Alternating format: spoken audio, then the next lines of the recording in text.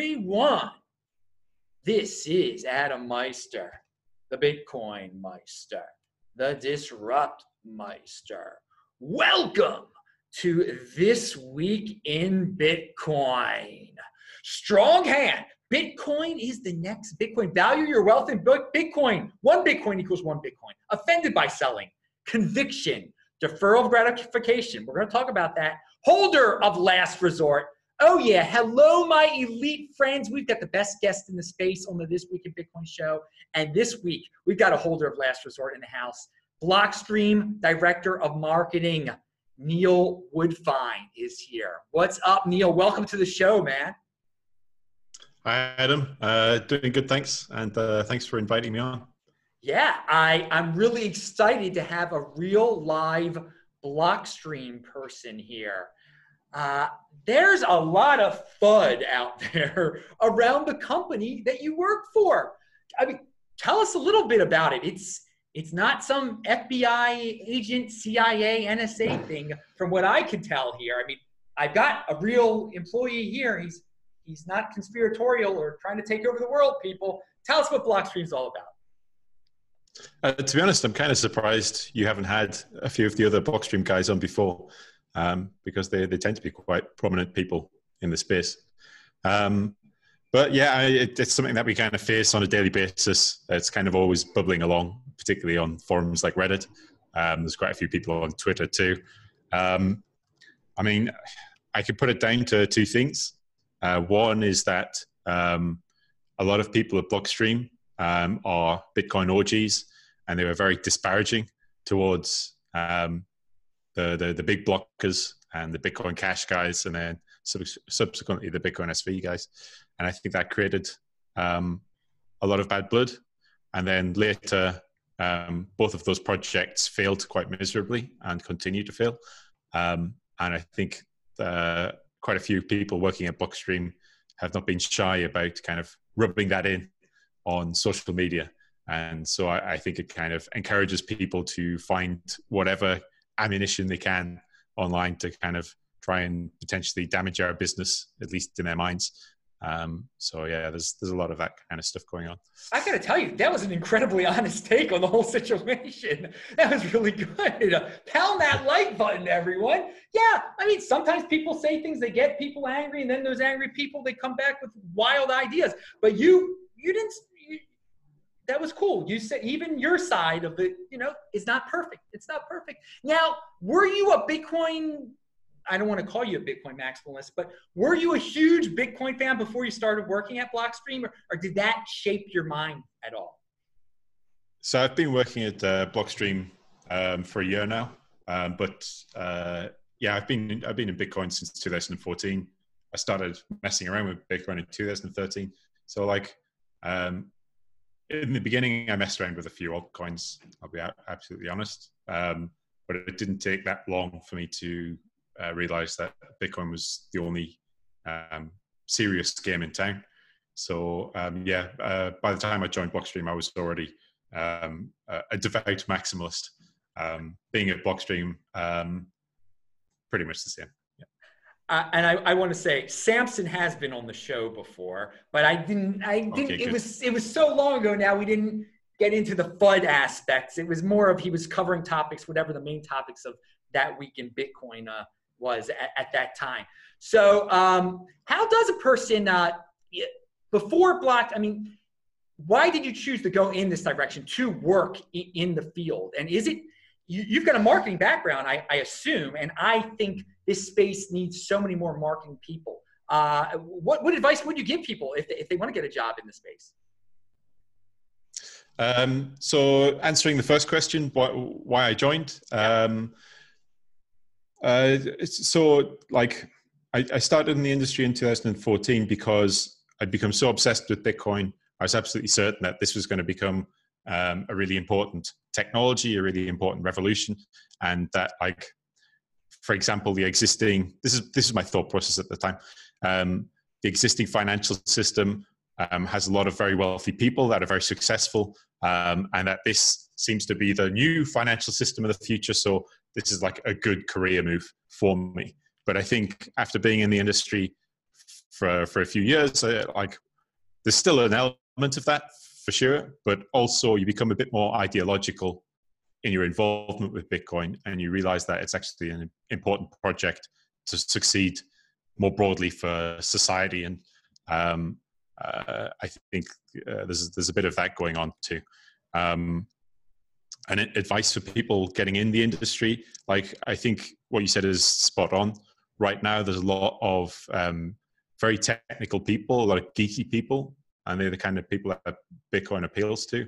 And I think there's a lot of room, a lot of space for people that are good at marketing, people that are good at business development, and they're very hard to find in general. So, for example, we're looking for a content person to help us produce some guides at the moment, and it's really difficult finding somebody that like kind of has that like that kind of those human skills to be able to write really nice, engaging, consumer-friendly content, but then also like understands this quite like deep, hard tech, which is still at the moment quite difficult to use.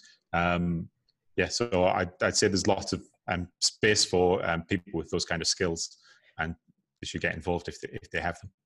By the way, everyone, Neil is linked to below. Everything we talk about in this video is basically linked to below. Check out the links section. Follow me on Twitter at TechBalt, TechBalt. Now, you said there's some ideological beliefs in here. People really strongly believe in this. I think you mentioned, I know in one of your tweets, you mentioned the institutions. Institutions, they're all about the money. Does Bitcoin need the institutions to come into the space? Or and you've tweeted about this, so that's why I'm asking around this question here. What's your take on institutions coming into the space? Should we be waiting for them breathlessly to save the world, to pump the price, or are they not necessary? So I think there's kind of a common meme going around at the moment where people are saying things like, okay, so the next stage of Bitcoin's development requires the institutions to come in. That's how we get like Bitcoin's price to the next level, Bitcoin adoption to the next level. I don't think that's necessarily the case. The tweet storm that you referenced came from a conversation I was having with a good Bitcoin friend who I was very surprised suggested that we'd seen the end of the days of these gigantic Bitcoin bull runs, because now Bitcoin was a much more institutional game. There's a lot more kind of corporate investors, and they'll smooth the price out somehow, and we'll not see these kind of big bull runs anymore. And one of the reasons he was saying that happens was because they take profit earlier.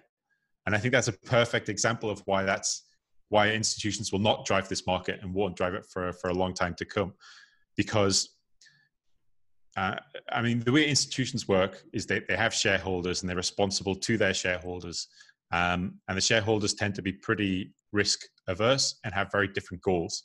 They do look for short-term profits. And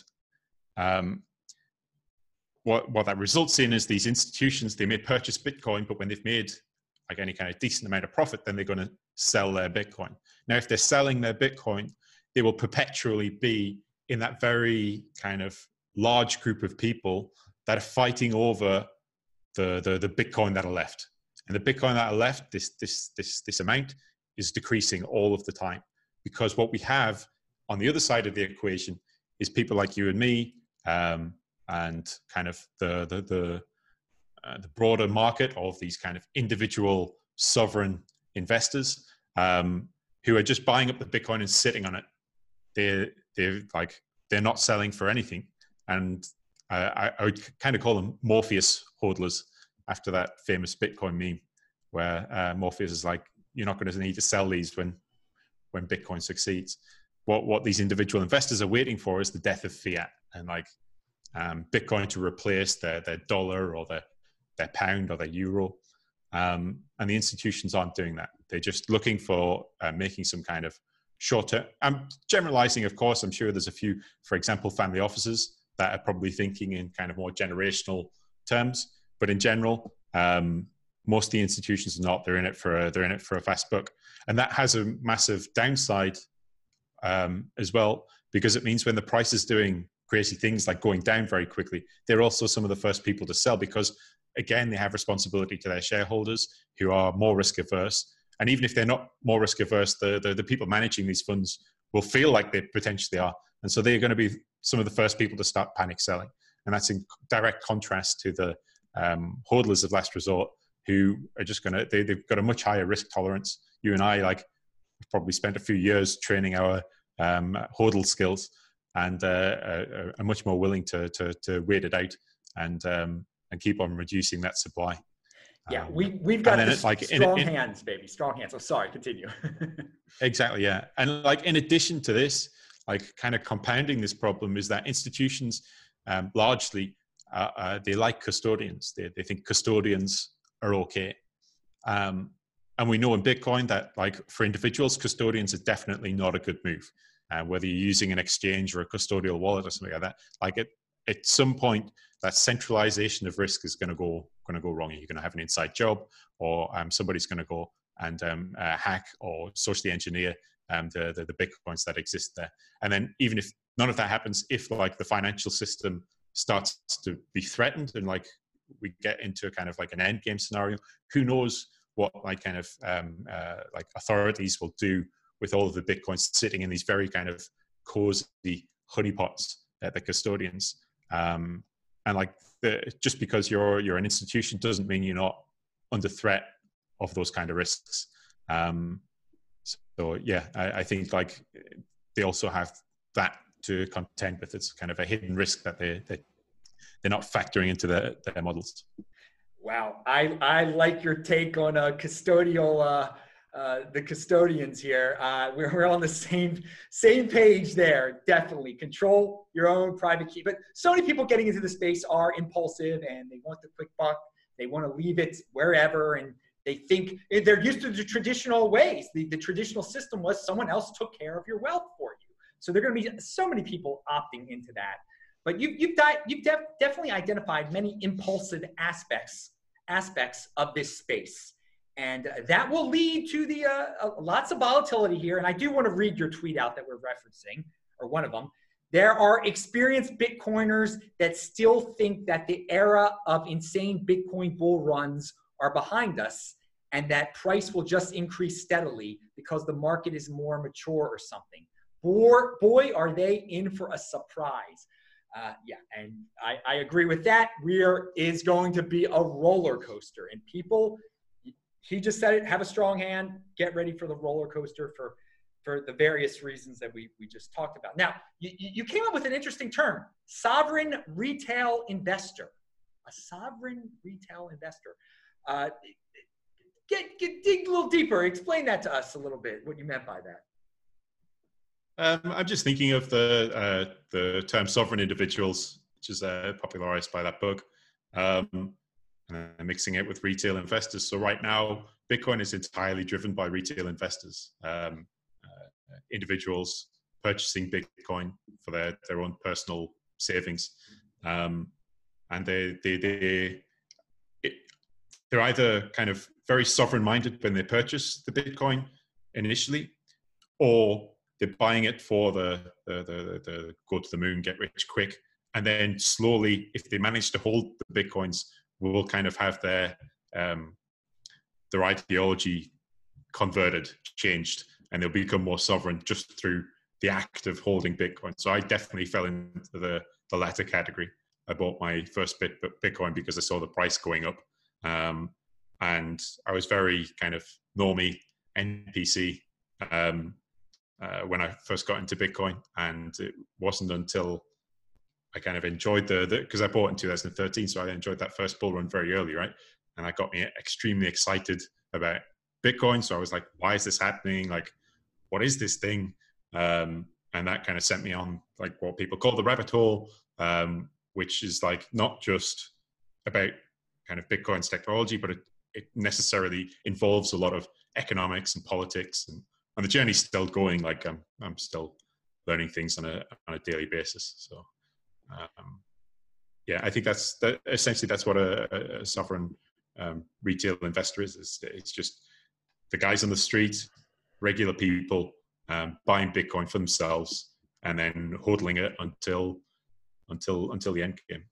Yeah, I just question how independent some of these guys are, how independent minded A lot of the people are who just buy it and then panic and flip. Maybe I'm making too many generalizations about that type of. Maybe they are independent. They just don't have strong hands. I think that's fair enough. I think the majority of Bitcoin holders are probably fall into that category. I think a lot of people are just looking forward to getting rich quick, but there's kind of a conversion process going on there, and the ranks of these sovereign retail investors is definitely growing. And like I say, just through holding Bitcoin and kind of learning a bit more about it, people become more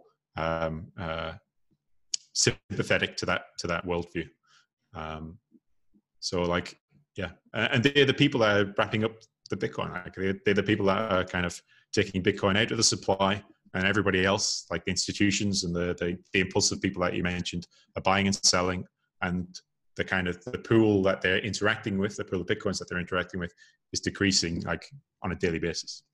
Now, I've got another quote of yours here. Bitcoin, if it works, is the trigger for the next major enlightenment.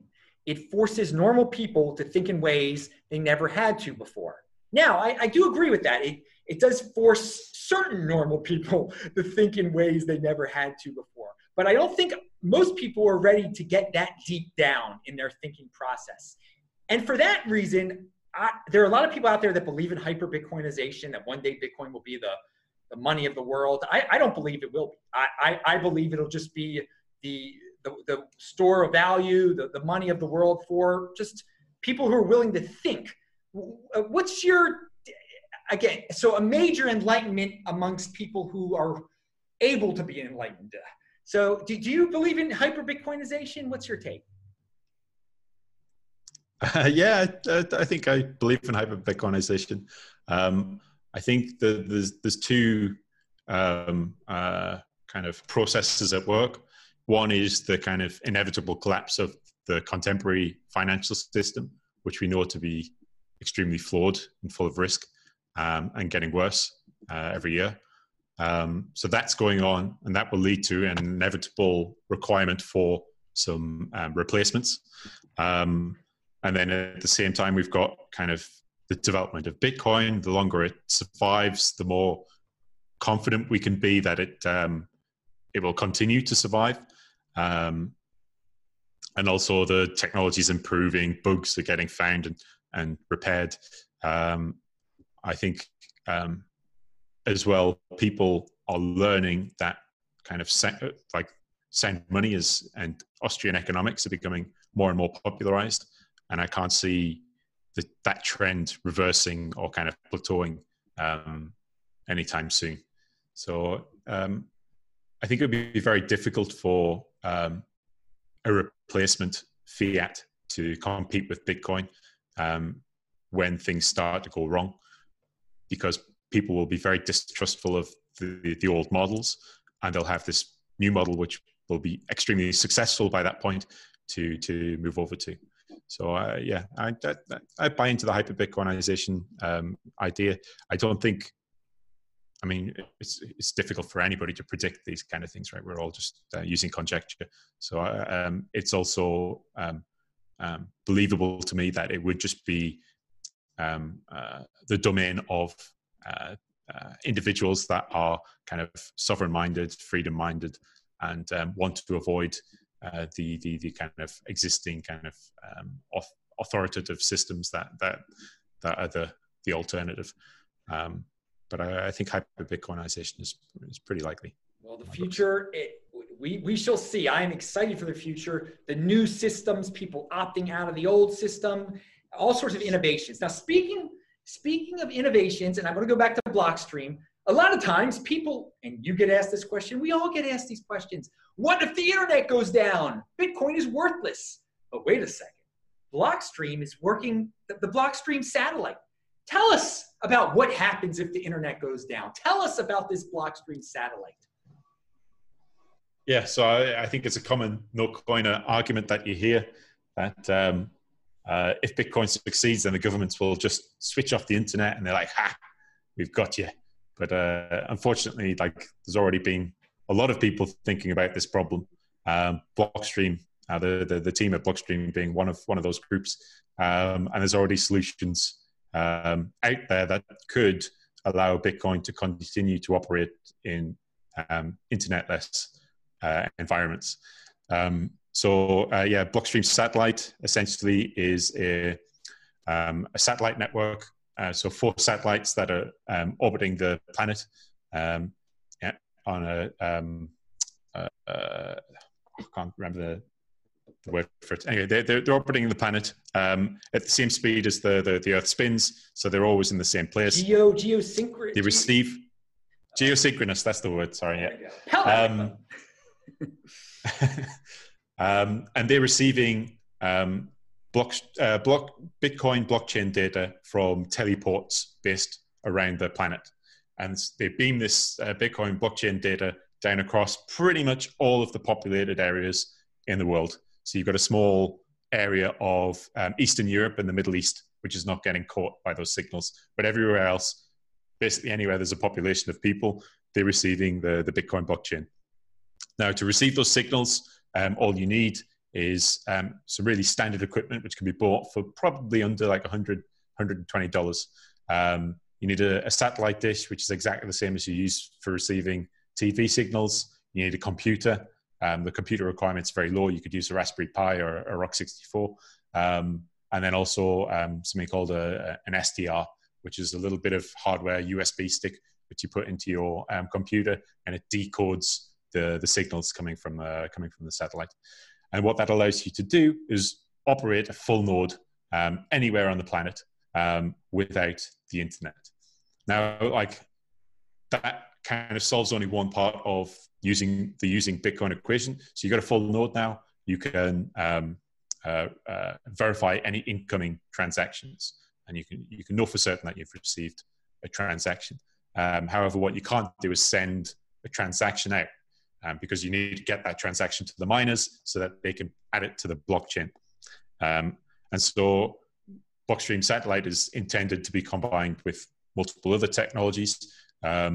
So you can use things like mesh networks. There's an integration already with GoTenor, which allows you to basically send like Bitcoin transaction data from your node to another person with a GoTenor, to another person to a GoTenor. You could do a maximum of 3 hops.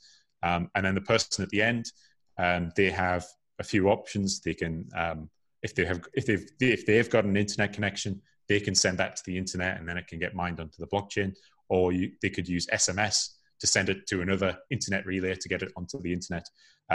Technically, you could actually like send it directly to a miner, and then they could like add it to the blockchain themselves, but like that wouldn't be particularly scalable. So one thing to bear in mind is that these internet-free solutions are kind of intended to be used in a localized manner. They're kind of internet minimized, because at some point you really need somebody connected to the internet to get that transaction data to a miner, which is online. But yeah, the satellite is extremely important for these low internet or no internet environments, because the Bitcoin blockchain requires a lot of bandwidth, like a lot of bandwidth. And these mesh network solutions, they have very low bandwidth support. So the satellite signal is received passively. It can download a lot of data. I think the full last 24 hours of blocks are broadcast on a broadcast 4 times a day. So that's kind of like the bandwidth that you can achieve with these things. Actually, you can achieve more. We're just that's kind of the package that we got with the satellite network. So that's essentially how it works. Quite an innovation over there coming from the Blockstream people, contributing so much to this space. People, much respect to them. No more fudding them, people. Come on. So when we're talking about innovations that Blockstream's working on, how about the Liquid Network? What's this all about? This Liquid Network. I forgot who. Someone tried to explain it on here before, but let's get it straight from the horse's mouth. The Liquid Network. Right, so I spend most of my time on Liquid, so I can talk to this quite well. So I think there's a lot of misconceptions about what Liquid is. It's probably it's something that we need to improve our communications on, for sure.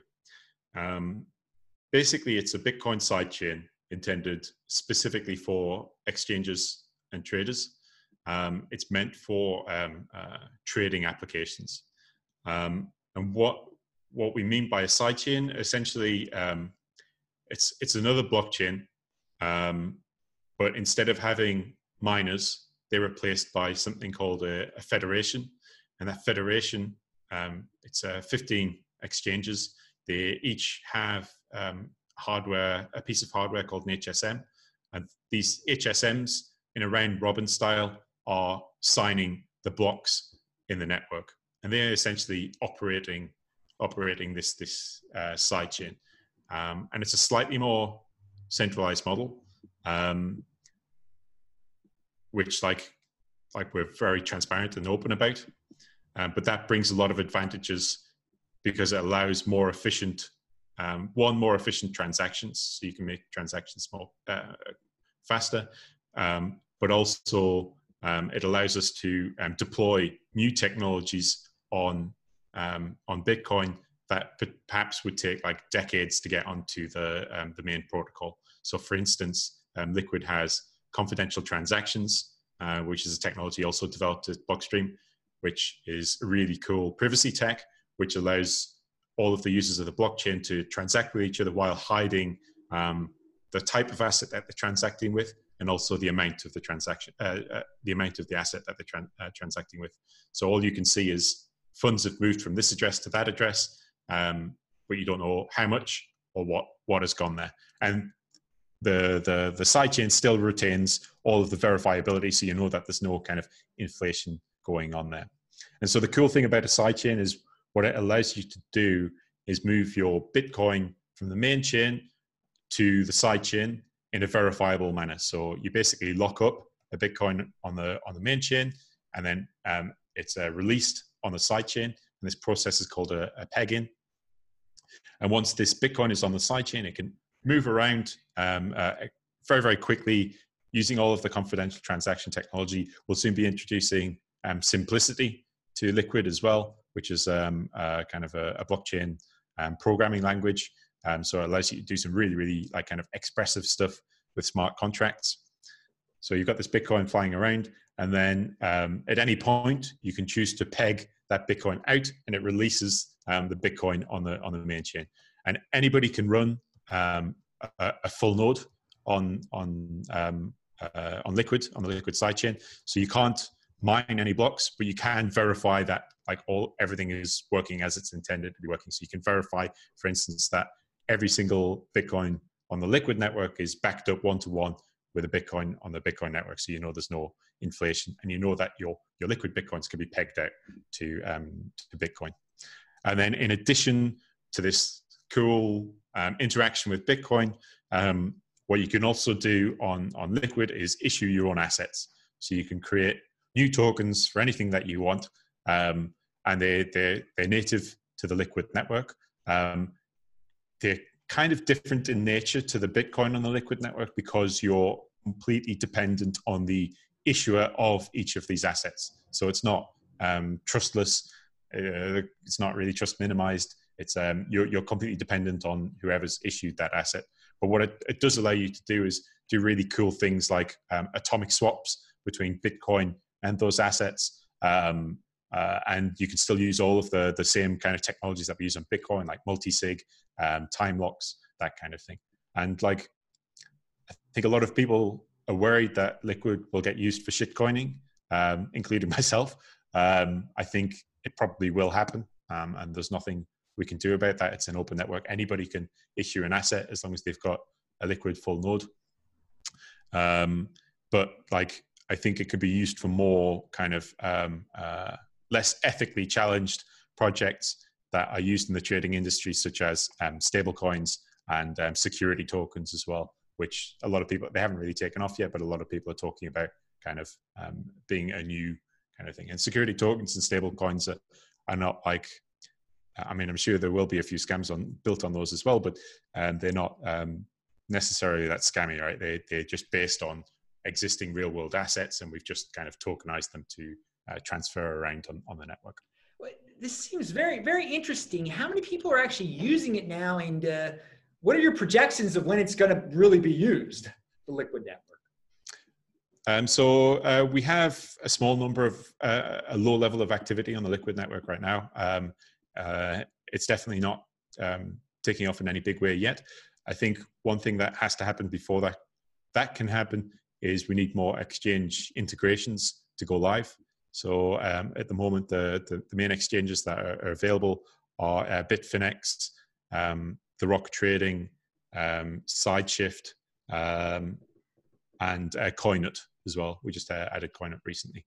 And really what this technology is good for is, for example, if you're an arbitrage trader, you want to be moving funds around exchanges faster than your competition so that you can take advantage of trading differentials, trading opportunities faster than the other traders.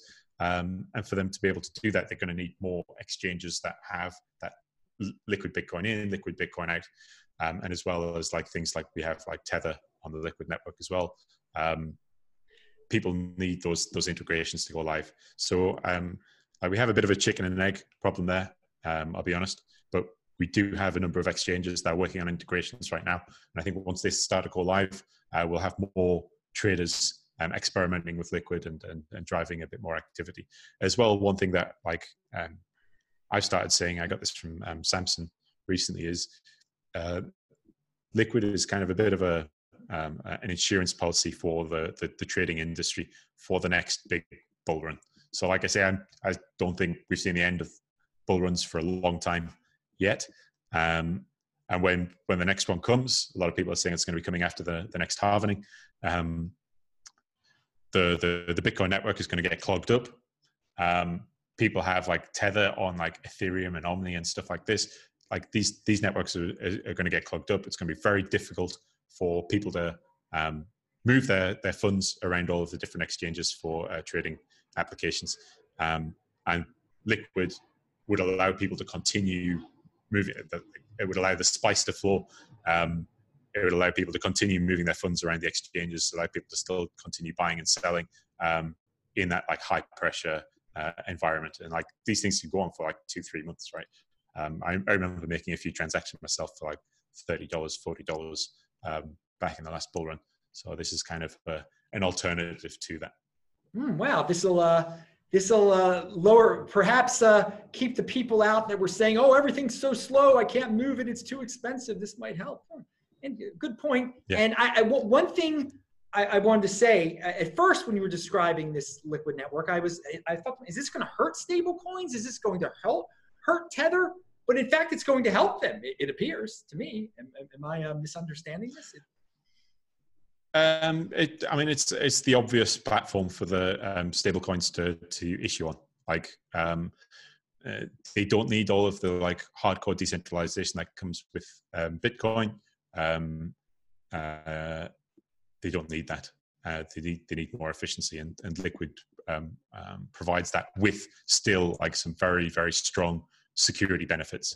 And in addition to that, like, so right now, like if you're a whale or an institution, you're making a large transaction, you're announcing it on a public network every time you make a trade. And so people can front run those.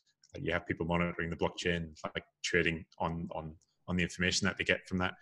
With Liquid, nobody knows that stuff is going on. So yeah, it's really, and as well, like you get all of the, I'm kind of doing a bit of an advert here, I hope you don't mind. That's fine, yeah. The another advantage is that like Liquid is based on Elements and Elements is based on Bitcoin. And so you're getting really, really strong multi-sig, strong time locks, like kind of technology that people are very confident works and like won't break. For example, like an Ethereum smart contract, these things do what they're supposed to do. So you can do like a lot of interesting applications on top of that as well. The atomic swaps being a good example. One thing that you brought up that's very interesting is that some of the larger whales that are making a lot of trades, it'll somewhat privatize. People won't be able to see exactly what they're doing. On that subject matter, are there any second layer privacy solutions that people are working on over there at Blockstream now that you could talk about? The research team will definitely have at least one or two things going on with that. I can't speak to them. You'll have to get Andrew Puelstra on the show. He can give you a rundown on some interesting privacy tech that'll be.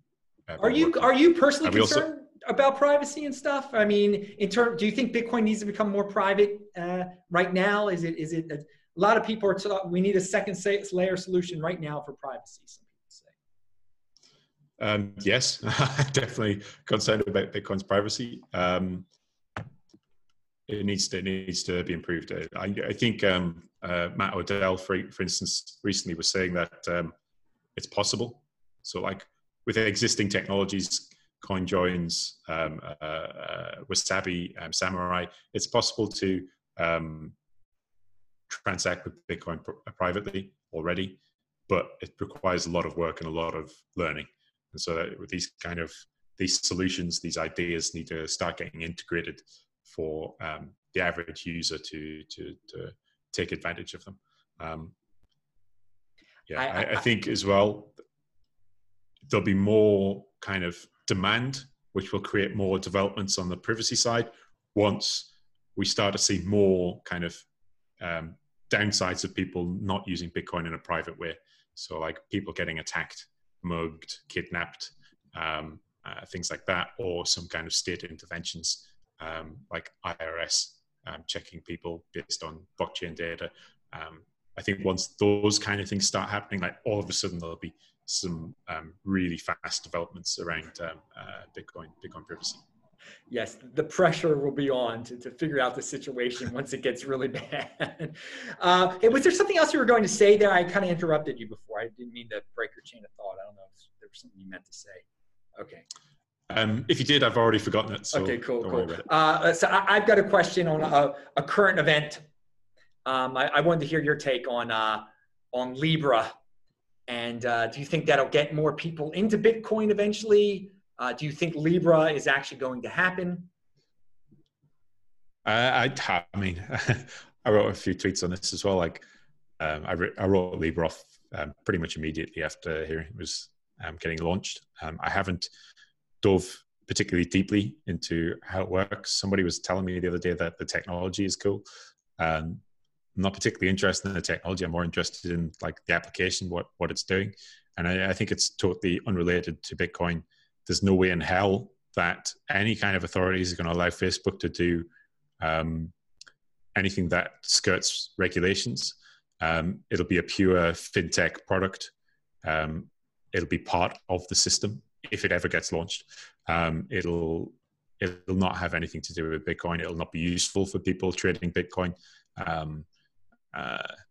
because of all the controls that'll surround it. Perhaps like for the average person, it'll kind of be like, it'll get them used to the idea of like a digital currency. But to be honest, I think people are already there when it comes to digital currency. For example, like I used to live in China and everybody's using WeChat and Alipay. That's just basically digital currency and a mobile wallet. I use Revolut. It's like a great service, to be honest. I mean, like as far as fintech goes, again, that kind of like comes across as digital currency. So like, I can't see people getting into it that much as well. Like one of the massive attractions of Bitcoin that we can't get away from is like number goes up. Like people are in it for the pump.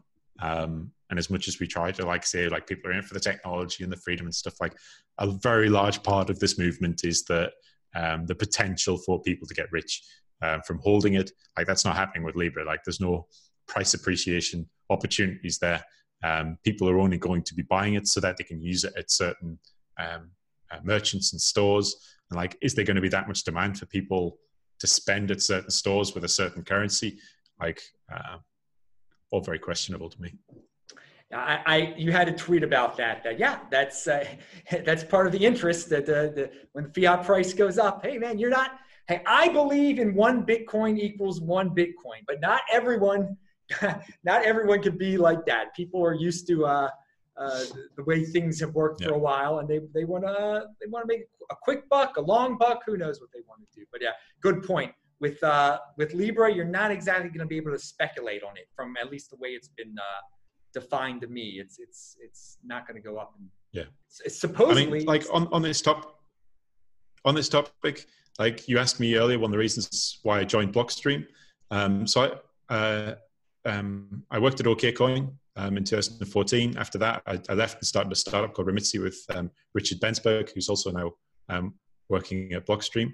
And then we got acquired by Wire. So Remitsi and Wire were cross-border payment companies that use Bitcoin in the middle to convert like the source currency to the destination currency. And they were used for business payments. But having worked at OKCoin, Remitsi, and Wire, you're interacting with fiat. And as soon as you touch fiat as any kind of business, you get caught in this kind of regulatory web. And it's particularly difficult when you're working in the cryptocurrency space because pretty much everybody's business is global. You need to be able to service global demand. And that means you're not only interacting with the regulations at home, you're also interacting with the regulations in various different other countries. And these can sometimes kind of conflict with each other, and it becomes an absolute nightmare. And I found like over time, I was getting increasingly frustrated with the fact that I was spending like over half of my day dealing with regulatory issues. And I was working in things like business development and marketing. That shouldn't have been factoring into kind of my day. Like that should be a compliance department thing, but like everybody is affected by it at every level of the company. And it leads to you making all sorts of stupid decisions, business decisions that you wouldn't have made otherwise. And just gets you down. And like at the moment, for example, payments, which is the industry that Remitsi and Wire were working in, they're in the contemporary fintech arena. These are regulatory games. They're regulatory industries, not technology industries. So everybody is just kind of regulatory arbitrage or automating certain regulatory processes. And that's what like builds these like great fintech products like Revolut, for instance. But if we move to a new Bitcoin financial system, that returns everything to a question of technology. Like regulation will factor in not at all or very, very little. And so all of these kind of skills and this knowledge and this experience that you build up, which is like kind of pretty much the majority of your day in like navigating regulation, becomes completely useless in this kind of Bitcoin future. So if you really strongly believe in kind of hyperbitcoinization, it means that like by joining these kind of fiat interaction businesses, you're going to be wasting a lot of your time and developing skills that are going to be a dead end in the future.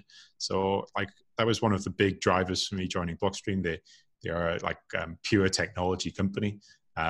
They provide technology to companies that are regulated. So like it's still there, and it's almost impossible to escape given how easy it is to regulate businesses right now. But it's certainly minimized. I can't remember what started this, but essentially that's oh yeah, sorry, the Libra thing. Libra will be in that category. They're going to be wholly regulated, and so they're going to spend most of their time kind of like bending to the whims of various officials in various countries to make things work. They'll only be able to roll out one country at a time. They're not going to be able to service the whole world at the same time.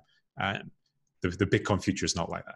Like in the future, like Bitcoin services will be based in Bitcoin-friendly jurisdictions, and they'll be able to service the entire world, and they're not going to have to worry about all of these various different regulations. Excellent points. Pound that like button, people. I've got a question about the current situation in Bitcoin, which takes some people are used to making investments in the traditional system and getting interest or doing loans with their fiat, relying on third parties. What do you think of the trend in the Bitcoin space of people trying to do similar things? People loaning out their Bitcoin and getting interest on their Bitcoin. What's your take on that right now, given current technology? Yeah, I think the rate at which Bitcoin's price has historically increased and the rate of kind of adoption and developments in Bitcoin suggest that will probably continue, or at least I would expect it to continue. I see no reason to kind of maximize that further by lending out Bitcoin for interest. In particular, I think some of the interest-bearing options at the moment, I'm not going to name any names, like I've seen kind of rumors flying around Twitter of like kind of how questionable their practices are. whether they could, like, so if these coins are being lent out, they're probably being used to short cryptocurrencies. And like, if we enter a bull market, like, how sustainable is that going to be? So two things. One, like, it's got to be high risk. And two, I just see no need to do that given how successful Bitcoin has been up to this point. So I wouldn't touch on the 10-foot barge pole. But then at the same time, like, risk can bear rewards. So like, if people are willing to engage with that and know what they're doing, then fair play to them. I hope it works out. I know, like, I definitely have friends that have engaged in lending on exchanges. So some of the exchanges provide P2P lending options and have done very well out of it and hasn't collapsed on them. It was sustainable for a few years at least. So maybe it'll work out.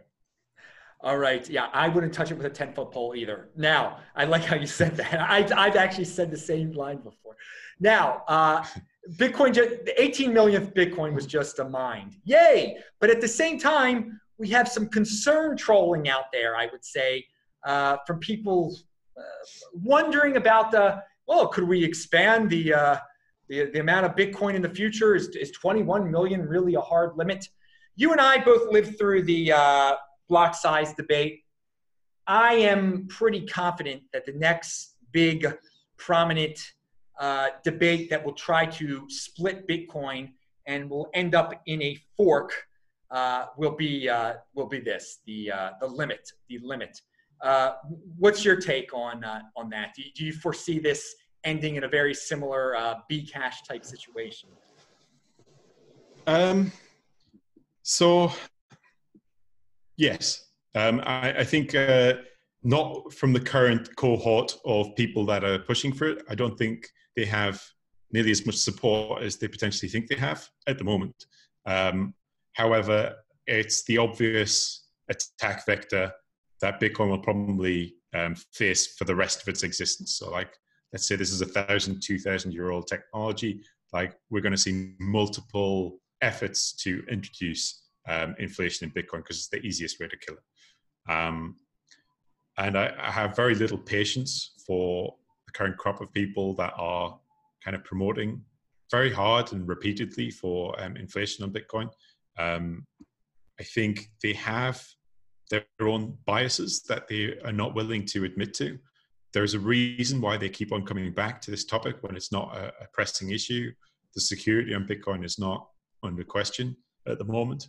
There's a reason why they keep on coming back to it. And like, I find that the people that are promoting inflation in Bitcoin and kind of concern trolling about the security model are often the kind of people that perhaps have been in Bitcoin for a long time and are not completely bought into the kind of cypherpunk, libertarian, Austrian economic, anarchic worldview that like a lot of other Bitcoiners have like either bought into when they got into Bitcoin or kind of came around to after being in Bitcoin for a while. They tend to be the people that have resisted that the most. And I find that very fascinating that like inflation is a very kind of statist pastime. And then these people seem to have failed to have shed some of those kind of worldviews after being in Bitcoin for a long time. Like, and they keep on pushing, like they're repeatedly pushing inflation, finding like, okay, so that angle didn't work. Okay, well, how about this problem? Like maybe we need inflation for that. Yeah, so I'm kind of very questioning. And like when you kind of confront them about it, they're always just kind of just asking questions. I'm just like, if we can't challenge these ideas, like we're just living in this dogmatic kind of industry, and things will get dangerous because everybody's got this kind of group think. But like they're never willing to. I'm very clear about my views about Bitcoin, and I'm like, I have biases of my own, and I'm very explicit about them. But these people will not kind of commit to any of their ideas, and I find that a little bit duplicitous as well. So yeah. Well, it's interesting you say you don't think it'll be the current crop that'll be successful. Yeah, I would agree almost that there will be a future prominent person who is very pro Bitcoin that will switch to this inflationary Bitcoin, and that will trigger. It will take a change of a prominent person to really spark the next Bcash type of situation. So it's just something for people to prepare for. Yeah, and we'll have like loads more people entering the industry, lots of charismatic people that like bring lots of like great ideas. Yeah, and like we don't know how those people are going to kind of change the conversation in the future. So I think it's definitely something that's going to happen. Like there's the two ways to screw around with Bitcoin, right? Change the block size, add some inflation, and like they're just going to be. It's going to be an endless battle. Like we're not going to like kind of finalize that. There's not going to be any full stop. It's going to continue, and like there are always going to be powers that have something to gain from Bitcoin failing.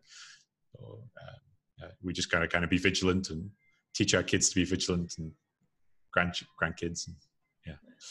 It's a hard limit, people, 21 million. All right, Neil Woodfine, we have reached the end of the show. It has been a pleasure. Do you have any conclusionary remarks, anything you wanted to add, any subject matters that were left off, current events you wanted to bring up, promotions, anything? The floor is yours. I think we've covered everything. That was a really good chat. I think if anybody's interested in finding more about Liquid, definitely check out the Blockstream site. We have quite a lot of new content there these days. Yeah, I hope there's a chance to be on the show again and doing a great job with the show. Well, thank you very much. I do want you to come back on the show. It has been awesome. His Twitter is below. Follow him. Really good tweets out there. Very inspirational tweets. Definitely a holder of last resort. I love having the holders of last resort on here. All right, everybody. I'm Adam Meister, the Bitcoin Meister, Disrupt Meister. Remember to subscribe to the channel, like the video, share this video, pound that like button, bang that bell button. If this show is airing on Friday, which most of the This Week in Bitcoin shows do, but we might be changing that up. I'd like to wish everyone a Shabbat Shalom. We do the This Week in Bitcoin show every week, usually on Fridays. So tune in here every Friday, every day, because you never know what you're going to get here. Saturday is usually the Beyond Bitcoin show. A new show every day. Everybody, have a great time. Thank you, Neil, again. See you guys later. Bye-bye.